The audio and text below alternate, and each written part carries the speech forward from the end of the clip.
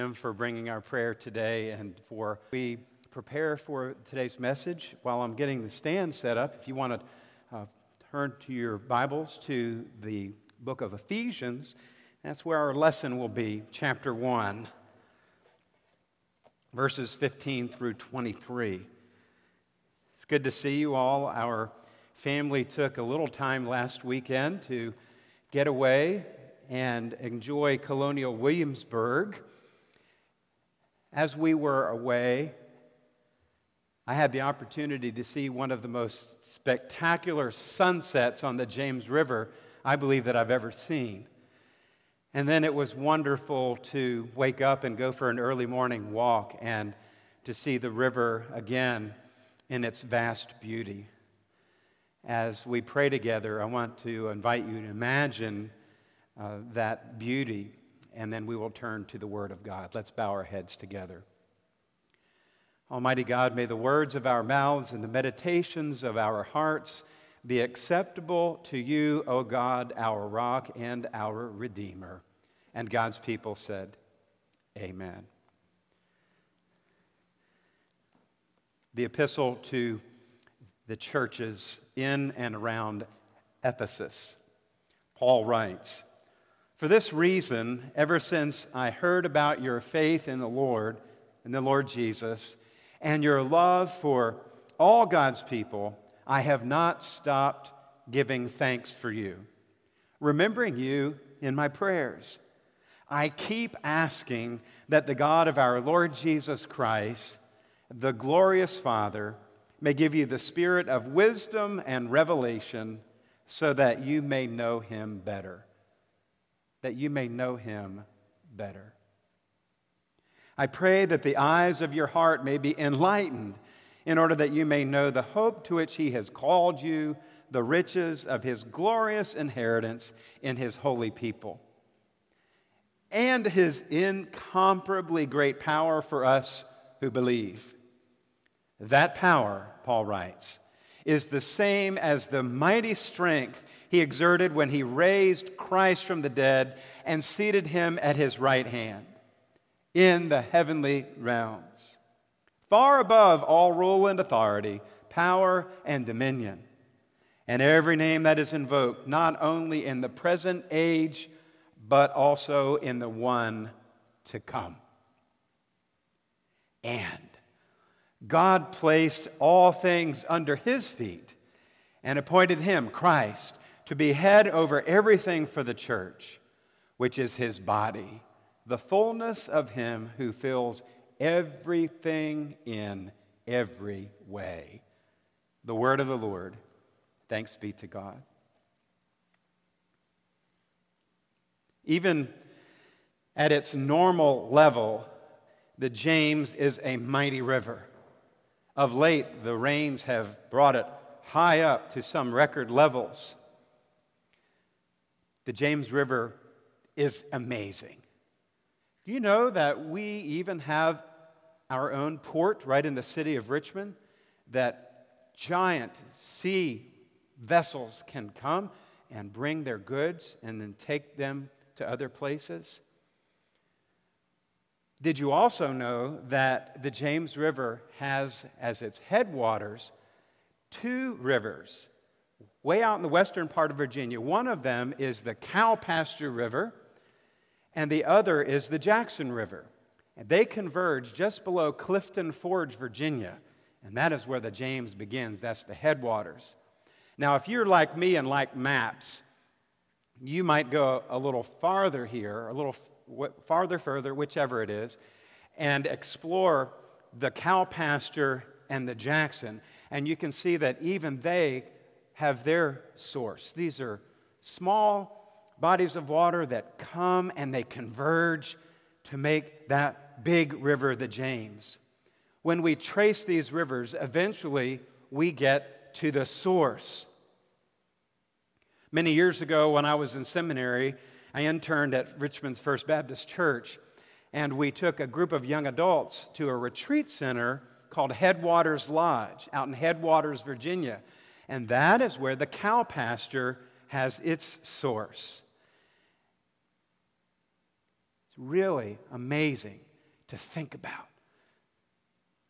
Something so vast as the James River starts out in a little place near Headwaters, Virginia, as the Cowpasture River. If you search far enough, you'll find the source. We know the source of the James. I want to suggest that when we express gratitude, when we say thank you, that we are acknowledging our source. The word thank, if you look it up in Webster's dictionary, comes from the same root as the word think. So if you look up thank, it'll say see, think. And if you look up the word think, it'll say see, thank, think, thank. Same root.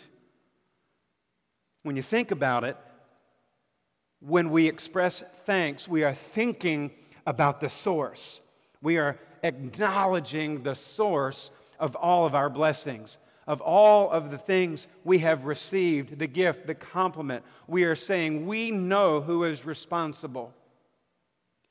We go to the headwaters, our God.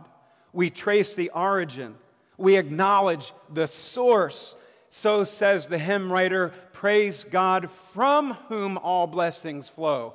Praise Him, all creatures here below. Praise Him above, ye heavenly host. Praise Father, Son, and Holy Ghost. Amen. Praise God from whom all blessings flow. We praise our source when we give thanks.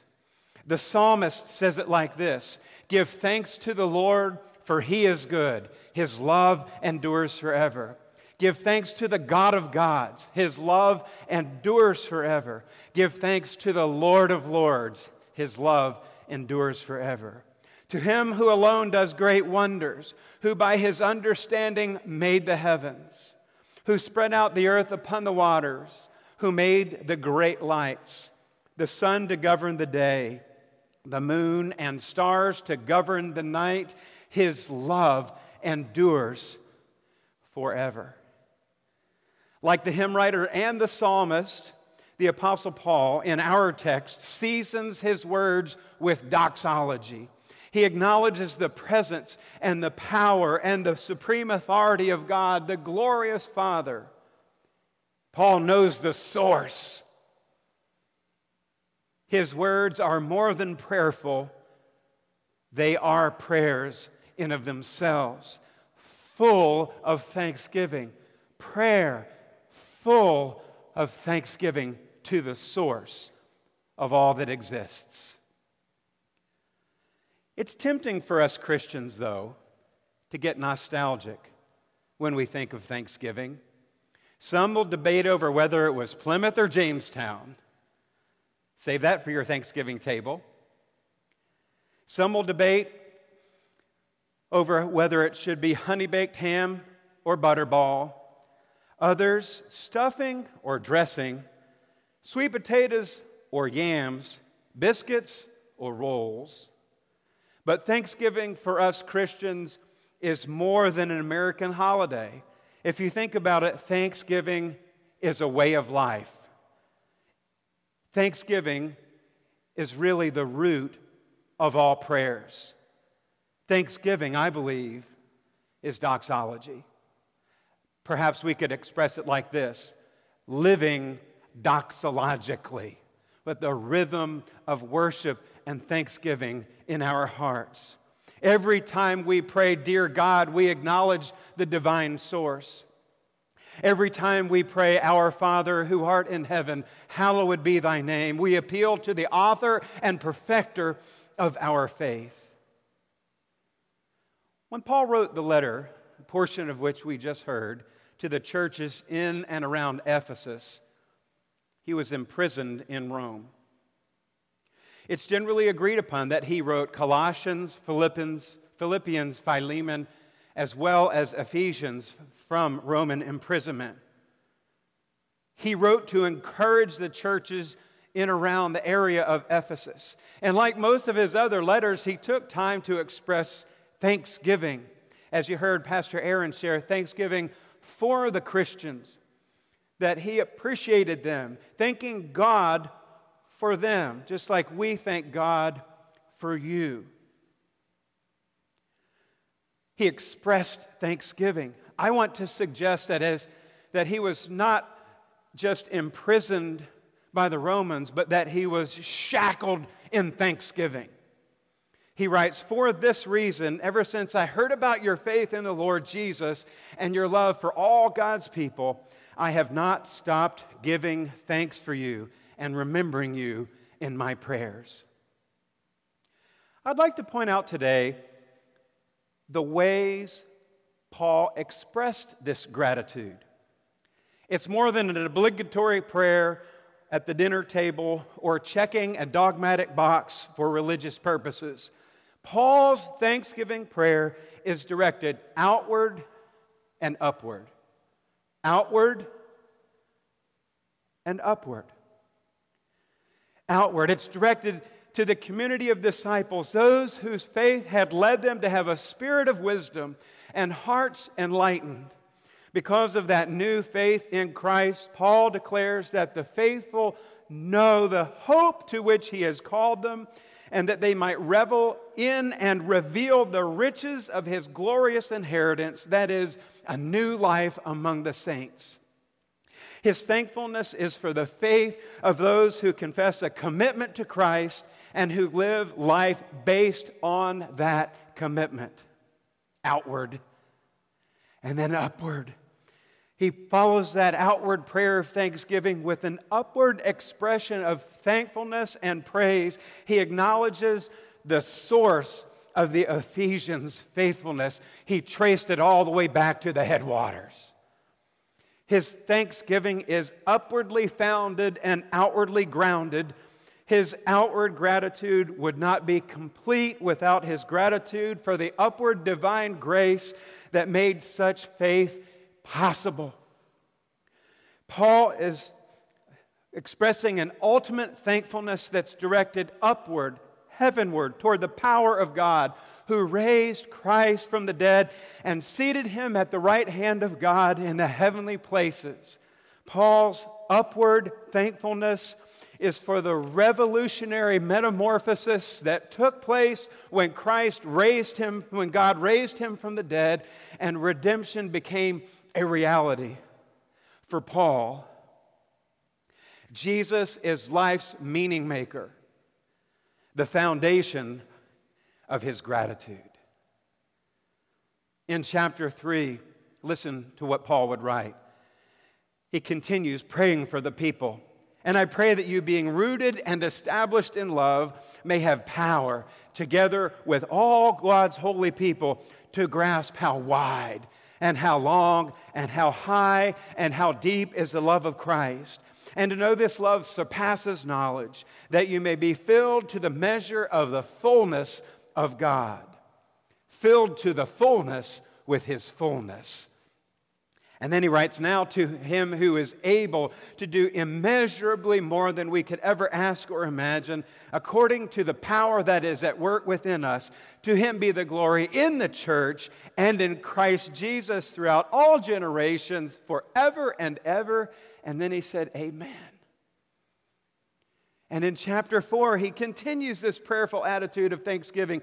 "So Christ himself gave the apostles, the prophets, the evangelists, the pastors and teachers to equip his people for works of service, so that the body may be built up, until we all reach the unity of faith and in the knowledge of the Son of God and become mature, attaining to the whole measure of the fullness of Christ. Then we shall no longer be infants, tossed back and forth by the waves and blown here and there by the wind of every teaching and by the cunning and craftiness of people in their deceitful scheming. Instead," he writes, "speaking the truth in love, we will grow to become in every respect the mature body of him who is the head, that is Christ. From him the whole body, joined and held together by every supporting ligament, grows and builds itself up in love as each part does its work." I am thankful that God has called us as his church, as the body of Christ. I am thankful that each one of you has a ministry, that each one of you has been gifted with spiritual gifts to serve and edify the body of Christ and to reach the community in the name of Jesus, to represent Him well. I am thankful that right now there are people in this room who are operating a live stream so that people around the globe can be experiencing worship along with us. I'm thankful for our musicians and Philip, our worship leader, and others who work so hard week in and week out that we might gather and worship, whether here or at home or in other places. That's just a small way that this church is at work, and I give thanks. What are you thankful for this Thanksgiving? Really? What are you really thankful for? Are you thankful that you get a long weekend? Are you thankful that you get a couple of days out of school? I know that you are, but when you think about the big picture, is that what Thanksgiving is about? Are we thankful that we have a warm home and a lovely meal to sit down and enjoy? Thanksgiving is strangely focused, yet a very flexible holiday. Its purpose is clear, a time to give thanks. But what or who we give thanks for is left to us. When family members and friends work hard all day to prepare a wonderful feast with good food and a warm place to gather, certainly it's something to be truly thankful for. But the real thankfulness that Thanksgiving should bring out in each one of us is not a thankfulness for things. Thankfulness is not about where we are or what we might be eating or what our shopping strategy might be for Friday and the season to come. Thanksgiving must be rooted in a thankfulness for the greatest relationship we have ever been given. A relationship with the risen, ruling, and returning Christ who calls us through His faithful promised hope, a glorious inheritance, His incomparable power, and to be filled with His fullness. May our lives be that of a prayer full of thanksgiving, filled with His fullness to overflow. May our lives be Eucharist. When Jesus instituted the Lord's Supper with His disciples, He took bread and He gave thanks, and the Greek word is Eucharistein. He broke the bread and He gave it to them, and He gave them the cup of wine in the same way with thanksgiving. When we celebrate communion on Sundays here, we do it with thanksgiving, Eucharistein. This word comes from two smaller Greek words. Eu, means good or well, and charis means grace or favor. One Greek scholar says that these two words compounded together describe, quote, an outpouring of grace and wonderful feelings that freely flow from the heart in response to someone or something far greater than we. In other words, grace is a response to our source. Of this grace, theologian Karl Barth said, grace always demands the answer of gratitude. Grace and gratitude belong together like heaven and earth. Grace evokes gratitude like the voice of an echo.